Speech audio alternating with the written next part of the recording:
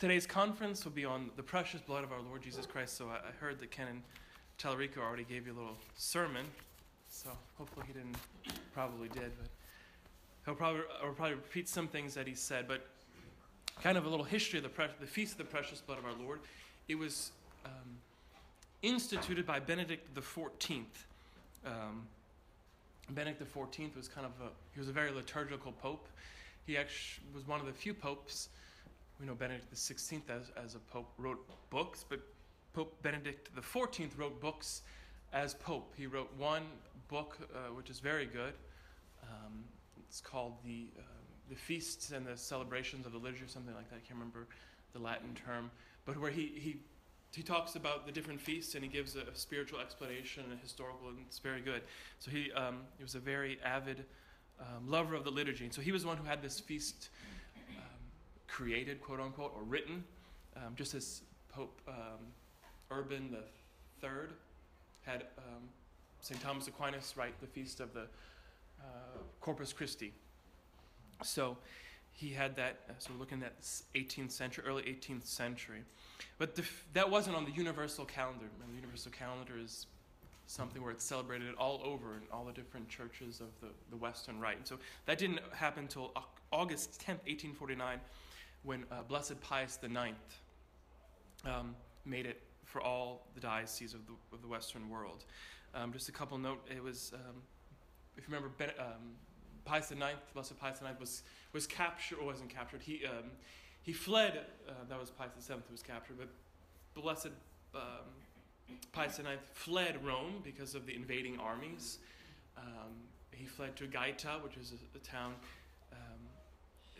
just outside of Rome, to flee from the invading armies. And the priest who accompanied him was a Saint Gaspar del Bufalo, who was part of the Congregation of the Precious Blood, and he asked Pius IX, well, make a vow that if you get returned to Rome, that you'll make a feast of the precious blood, or make it universal. Well, he didn't take the vow. He says, I don't need to make a vow. I'll do it anyway. And so he made it.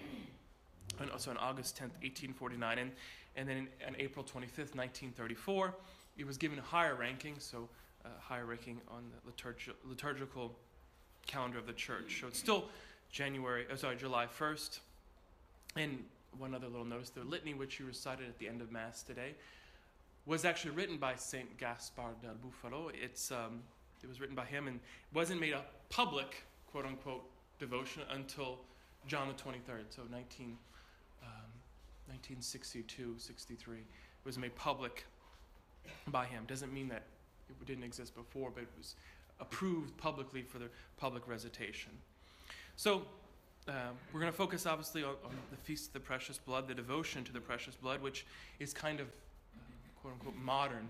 Just because it's modern doesn't mean that it never really existed, but as a church grows, just like the Feast of the Sacred Heart, it's not that those in the 3rd, 4th century or St. Thomas Aquinas didn't have a foster a love for Christ's heart or for Christ's humanity, but you'll see as the church grows, her devotions grow, and sadly it's because of a need.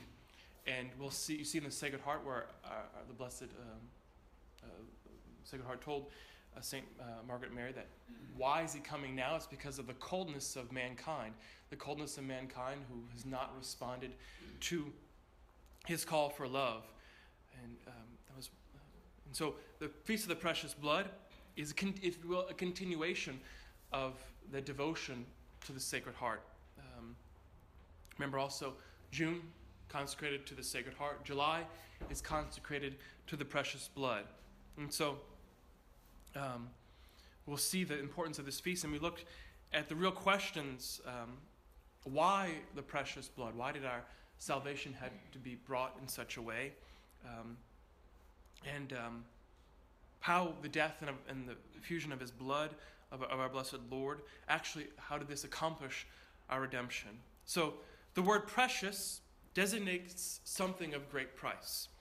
St. Peter is actually the only one who actually talks explicitly about the precious blood in sacred scripture, the precious blood of our Lord. The Psalms have many allusions to it, and of course the Old Testament, but we'll get to that in a bit. But St. Peter, in 1 Peter 19, talks specifically about the precious blood of our Lord. St. Paul, who we heard today in Hebrews and also in 1 Corinthians 6:20, talks about being bought by a great price. That great price is the blood of our Lord. And we know that this blood is holy. We know it's precious because it is the blood of a God-man. Remember that it's the hypostatic union which makes our Lord and makes the Christ, everything that he did is holy. Everything that he was is holy because of the union between the divine and the human. And so in theology, we call all of Christ's acts theandric acts. They are God acts, for he is human, but everything that he is just the vessel of the divinity. Or he is using the human nature as a result using the human nature, the divine nature through the human nature to sanctify it. And so everything that our Lord did was holy. Every bit of him was holy. So from his hands to his feet, to his head, to his hair. But the blood of our Lord in the heart brings out a special devotion. And we'll make a distinction. Talk about the material aspect and the formal aspect of it. And some people might object, saying that the precious blood of our Lord is just something material. Just like the heart of our Lord is just something physical. Why do we have a devotion to the heart? Why do we have devotion to the precious blood of our Lord? And we see that we don't have a devotion to the heart itself. It goes deeper than that. Yes, because of the hypostatic union, the heart of our Lord is holy. The blood of our Lord is precious because it is holy. It was united to God. But it goes deeper than that. Because the work of redemption is centered around the soul and the spiritual acts of Christ. So some people might still object, well then how can a material thing, how can the blood of our Lord, how can that truly be at the heart of Christianity? And we talked about the hypostatic union, how it's made the precious blood holy, but it's much deeper than that. It's not just because in everything is holy. In other words, eyes, his ears, yes. But why is the precious blood, why does it bring out this great devotion? And so we'll make a distinction. The devotion to precious blood has two objects. The one is material, and the other is formal. The material object is the blood itself, the blood of our Lord. And the other is formal. And that formal aspect is the reason why this blood is so honored. It's the cult which we render. It's the love of our Lord. He shed his blood for us out of love. So the formal object is this religious love that we have for our Lord. The more we dive deeper into meditating on the precious blood, we see that it was spilt for us because of God's infinite love for mankind. God in his infinite wisdom willed this for us to understand. If he would have just, he's all powerful, he could have said with one little will of his that we all be saved, or with only one drop of his blood or one drop of his sweat, we could have all been saved. But no, he wanted to truly drive the point home of that infinite love for mankind. And so we're material, and so we need a material thing to kind of get our attention. We are spiritual, but sadly we, unless we have something material in front of us, we don't recognize it. We don't understand it. So the devotion to the precious blood is the total self-sacrifice of our Lord. And nothing, we say that in our common language, nothing expresses more explicitly and profoundly love than blood. When someone says, I shed my blood for him, speaking figuratively, my blood, sweat, and tears, it means they gave their all for someone. I gave my blood, sweat, and tears to, give my family a good house, good whatever it may be, to foster for something good. And the blood, we know, is that life. Without blood, we can't live. And so this, the blood we see of our Lord, it's holy for that reason. It gives us life. It gave his whole body life. but more importantly, it gives us life, and not a physical life, but eternal life. We see that it nourishes all of the human body. We know if you lose so much blood, you can't live anymore. Is it 4? How many pints of blood do we have in our body? Is it 4 pints? 4 pints. 6? I'm not a doctor. So 6 pints. I don't know how many you need to, or how many you lose, essentially that you cannot have organ functions. But our Lord, and we'll talk later, dropped every last drop of his blood for us. And St. Paul reminds us, and we heard that in today's liturgy, but Christ, being come a high priest of the good things to come by a greater and more perfect tabernacle, not made with his hand, that is, not of creation, neither by the blood of goats or of calves, but by his own blood, entered once into the holies, having obtained eternal redemption. For if the blood of goats and of oxen and the ashes of a heifer being sprinkled sanctify such as are defiled to the cleansing of flesh, how much more shall the blood of Christ, who by the Holy Ghost offered himself unspotted unto God, cleanse our conscience from dead works to serve the living God? That's Hebrews. And so the blood of the Old Testament, of the sacrifices of the lambs, of the calves, of the young cattle, was a prefigurement for the sacrifice of Christ. And the sacrifice is the highest act of religion possible. It's a true sacrifice is offering of a visible object, something that is yours, that you give to another, that you offer completely to another. But a true sacrifice has a certain destruction or change in the object. This transformation means that God has absolute dominion over all, and that man is dependent upon God for all. In the Old Testament, we see the sacrifices were offered to God. When they were, once it was sacrificed, the blood was sprinkled onto those in the tabernacle or into the temple. Then the priest would eat of the lamb or whichever animal was being offered, and then whatever was not eaten had to be burnt, had to be completely annihilated. This was all for God. Nothing was left. Our participation, the priest's participation in the consumption, and if you will, I wouldn't say faithful, but the Jewish people's participation in being sprinkled with the blood, that was their participation in the sacrifice. It touches us. The blood, which the sacrifice we offered to God, touches us and cleanses us. But the blood which comes from the sacrifice is a sign of this transformation of the object. And so that's if you will, the Jewish people's participation of it. But it wasn't only just a sign, but a participation. So when sprinkled with the blood, it was something external, something physical. But it's the internal aspect which is most important. And we'll talk about the internal aspect of Christ's sacrifice, how it was perfect. But in the Old Covenant, when they were sprinkled with blood, it was an imperfect sacrifice. Even though God was pleased with it, the perfect sacrifice is that of our Lord. And we'll see the true difference, because one being just animals and the other being the God-man. And the difference between that and our Lord's is we see in what he did for us, this passion and his death. So the slightest suffering, each single tear, each single step in grief and sigh of our Savior sufficed, since all his acts and sufferings were of infinite value, on account of the infinite dignity of his person, and consequently, they were infinitely meritorious and propitiatory before God. And yet, even though one drop of blood, one sigh, one sacrifice was of infinite value, he went even further, and our Lord poured out his precious blood in streams, so to speak, lavishly in the 7 mysteries which he poured his blood out for us. The circumcision, the agony, the scourging, the crowning with thorns, the way of the cross, the crucifixion, and lastly, the transpiercing of his sacred heart.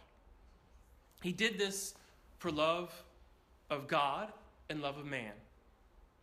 Christ poured out his blood for us piously, fully, and bitterly. He poured it out piously when you consider the cause, why he did it. The cause for the effusion of his precious blood was pious, because it was shed out of a most fervent charity, out of which he willed to suffer for us. And that's the main difference and the essential difference between the two sacrifices. The sacrifice of the Old Testament was only external. The calves, the animals couldn't say, okay, and they probably refused a little bit once they were tied up and they were getting gorged. But Christ is the opposite, and that's why the lamb, the innocent lamb, is a great image of him. I don't know if you've ever dealt with little lambs. They're nice. If you put your hand on their shoulders, they don't move. They're so timid. As soon as you get your hand off them, they'll try to go away. But they're so, as soon as you put your hand on them, they kind of like freeze. So that's a perfect symbol of our Lord. Of course, they're not willing to, like our Lord was, to sacrifice himself. But that humility and that almost passiveness of their ascension to their death. But our Lord willed it, and that's what is completely different than the old sacrifices, is that our Lord had that internal sacrifice. And so a true sacrifice is both internal and external. And that's where our own sacrifices have to be. Yes, we can have external sacrifices, but the more important is the internal and our participation in the external. So it was poured out fully, if you consider the measure, because he shed all of his blood, in order that not one drop of blood remains. Our Lord died, and after he died, remember we read that in today's gospel, a soldier pierced his side with a lance, and water and blood came forth, meaning that everything that was left in him, he got rid of. Of course, it's precious blood, but it's symbolism of his love. Even after he died, he's still going to go and shed some more blood for us. He's still going to go that extra distance, that extra pint, that extra little bit of blood that was remaining in his sacred body. It was poured out for us. He poured it out bitterly. If you consider the nature of his loss of blood, how great the nature and association of this blood in the sacrifices is noble and precious, but how great visibly were his injuries, and consequently the pain inflicted and the sensation of these pains were most bitter. But also, more importantly, if one considers how the body of Christ was most delicate, it was the most precious thing ever created, because the Holy Ghost was its author and it was formed in the virginal womb of the Blessed Virgin. It was the most pure thing, the holiest thing, and yet was whipped, was scourged, died for us. And that is, if you will, the most bitter thing, when something most pure is, if you will, destroyed, beaten. So we talked about how sacrifice is not merely external, and that needs to be that internal assertion, an internal assent to the external offerings. And our Lord was perfect. And when we meditate on the precious blood, when we meditate on any devotion, we don't just stop at the material thing. We don't just stop at the heart of our Lord. We don't just stop at the precious blood of our Lord and say, okay, well, he spilled every drop of his blood, but what are the implications of that? What is it? He didn't do it just as a mere symbol. He did it to show us something. We talked about the great love of our Lord for us, going all those lengths. But more importantly, when someone spills everything, that means internally they're all for another. And our Lord gave everything for us, and as a result, our own life has to be everything for our Lord. And his model of sacrifice, his model of the passion that he lived, the passion that he died, all the sufferings that he endured for us, is none other than not just a symbol, but a model for us. And we know that we're not going to probably die martyrs. I say that often, but we have to nonetheless participate in Christ's sacrifice. And the best way to do it is the participation in the Holy Communion. And sadly, in the new rite, this feast doesn't exist, the Feast of the Precious Blood. And many of the bishops were against it because they're two separate mysteries. For the Corpus Christi, we're celebrating and commemorating the Eucharist, the sacrament itself. Today, we are commemorating the precious blood, our Lord who spilt his blood for us. Yes, the precious blood, of course, is in the Eucharist. We don't deny that. But it's the means that he died, that he suffered for us in order to gain that sacrament. And that's what we're commemorating today. And so when we receive Holy Communion, that's the best way we can unite ourselves to the precious blood. That's the best way we can call upon the blood of our Lord upon us. If you remember in the Passion, it's only in Matthew's portion where the Jews cry out, let his blood be upon us and upon our children. And if you remember back when the Passion came out, I think it's actually still in there in Aramaic, but a lot of people got up in arms saying, "Oh, this is horrible. That's because the Jews. This is against the Jews. Why would they take that out because it's anti-Semitic?" But in fact, even though the Jews, they were not calling out the blood of our Lord, they were calling out in a certain sense in vain. But it's almost sense a certain prayer. Let this blood be upon us and upon our children.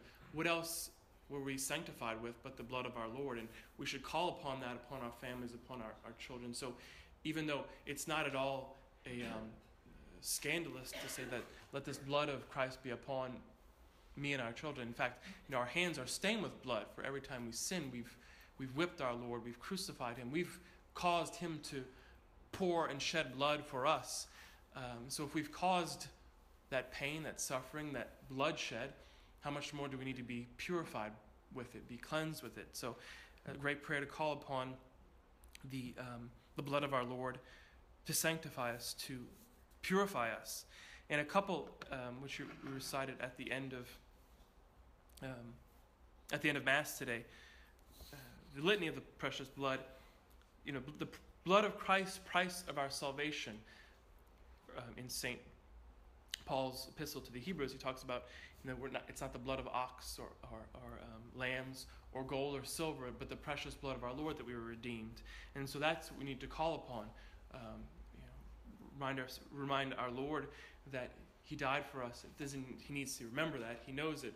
But when we, in a certain sense, remind him, we remind ourselves. Say, Lord, I was saved by your blood. Help me.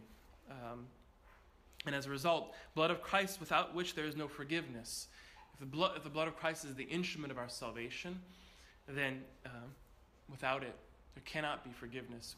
The sacrament of confession, the sacrament of penance, is where the blood of Christ is used, if you will. Every time we receive absolution, it's the blood of our Lord which will mystically pours over us and wipes us clean again.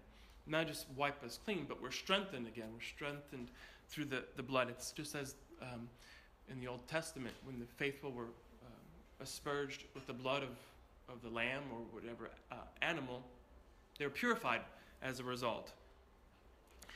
Blood of Christ, stream of mercy. It's when you meditate upon how our Lord shed his blood, how our Lord dropped each and every last blood, how it just came out as in streams. It's a sign of God's infinite mercy. He didn't just shed a little bit or do it over a long time. The pains of our Lord were unbearable. In fact, many saints, and it's very easy to say this without much anyone really be able to counteract it, but no one physically suffered more than our Lord. In fact, he was probably given extra graces to suffer more than human. He was probably, in a sense, given more strength to live off of less of a smaller amount of blood than would kill a normal human. He probably, throughout his whole passion, shed each and every last drop of blood in order to show us the extent of his sufferings, but also the extent of to what lengths he'll go for. Because the scourging would have killed any normal man. It's pretty clear that what he went through. If you remember the Passion of Christ, the movie, it was probably actually it was more brutal than that. Even though that was pretty brutal, it was probably more intense than than what was depicted in the movie.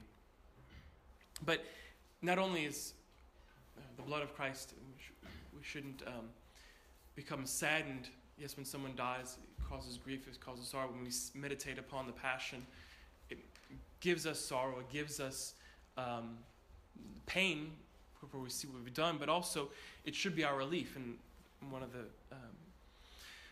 invocations is blood of Christ, relief of the burdened. We are the burden because of our sins, but if we know that it's the blood of our Lord who redeems us, that as a result, we're wiped clean. We're given strength. We're renewed. And so we have solace. So the blood of Christ, solace in sorrow. So whatever difficulties we may have, that's when we need to call upon the blood of our Lord. Just as we call upon the Sacred Heart, most Sacred Heart of Jesus, make my heart like unto thine. We can call upon the precious blood of our Lord to give me strength, give me hope, give me what we need, whatever we need, what strength in our own sacrifices, our own crosses that we are bearing, in order to truly participate in Christ's sacrifice. For our little things, our little sacrifices, our crosses are nothing unless they're united to the one sacrifice. And that's what we should really get out of the precious blood of our Lord. It's that internal sacrifice. So the rest of this month of our Lord, precious blood of our Lord, let us focus on those internal sufferings that we have. It doesn't mean that it's only internal. We could have a physical pain, but instead of complaining, instead of bearing that wastefully, we can use it to take the sacrifice and unite it with the Christ's. I said it before, and I say it again. The angels always want to do two things: is receive Holy Communion and suffer. For these are two things that they see here below of great price. And a lot of times we take advantage of both of them, or we take advantage of Holy Communion and we shove off sufferings and sacrifices. So let us be strengthened with Holy Communion and use that as means to offer up our little sacrifices, our little crosses. But don't daydream. Don't look at that's what we like to do, is think of that great cross. Oh, look at how great I'll be if I endure this, and this. It's often the little things are the most difficult. Our neighbor, our family, our friends. All these are the most difficult crosses to bear. And we all know that firsthand. So let us focus on them. And I'll end with just a little. If you remember Saint Therese of the Child Jesus, she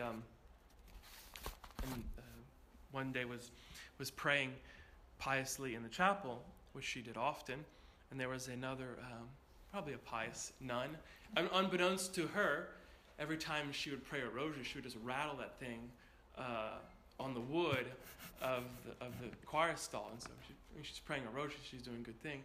But what something was doing was holy was driving St. Teresa, the Child Jesus, up the wall, just rattling. But she offered it up. She didn't say, "Can you please stop that? I'm just trying to pray." So she offered that little sacrifice, even though something like that, someone just rattling, every beat is hitting the wooden pews, even something like that is of great not honor, but great price in the eyes of our Lord. But it's that something little thing that we take and we embrace.